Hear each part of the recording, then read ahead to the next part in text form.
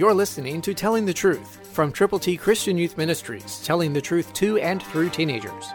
Here is Triple T founder George Dooms. Believe on the Lord Jesus Christ. Listen to Romans 5:21, New King James. So that as sin reigned in death, even so grace might reign through righteousness to eternal life through Jesus Christ our Lord. What a promise. What a wonderful thing God is telling us through His inspired divine word. All Scripture is given by inspiration, including this one. So let's listen again. So as sin reigned in death, even so grace might reign through righteousness to eternal life through Jesus Christ our Lord. Tell someone that. Let them know how much God loves them. That Jesus came. He lived perfectly after being born of the Virgin Mary. He was tempted, but He never yielded.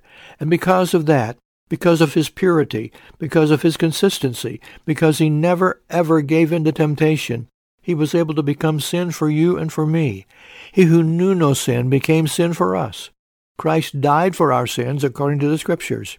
He was buried, and He rose again on the third day. Sin reigned in death, but through righteousness and eternal life, Jesus Christ our Lord lives, and He wants to live in the hearts of every person who will open to Him.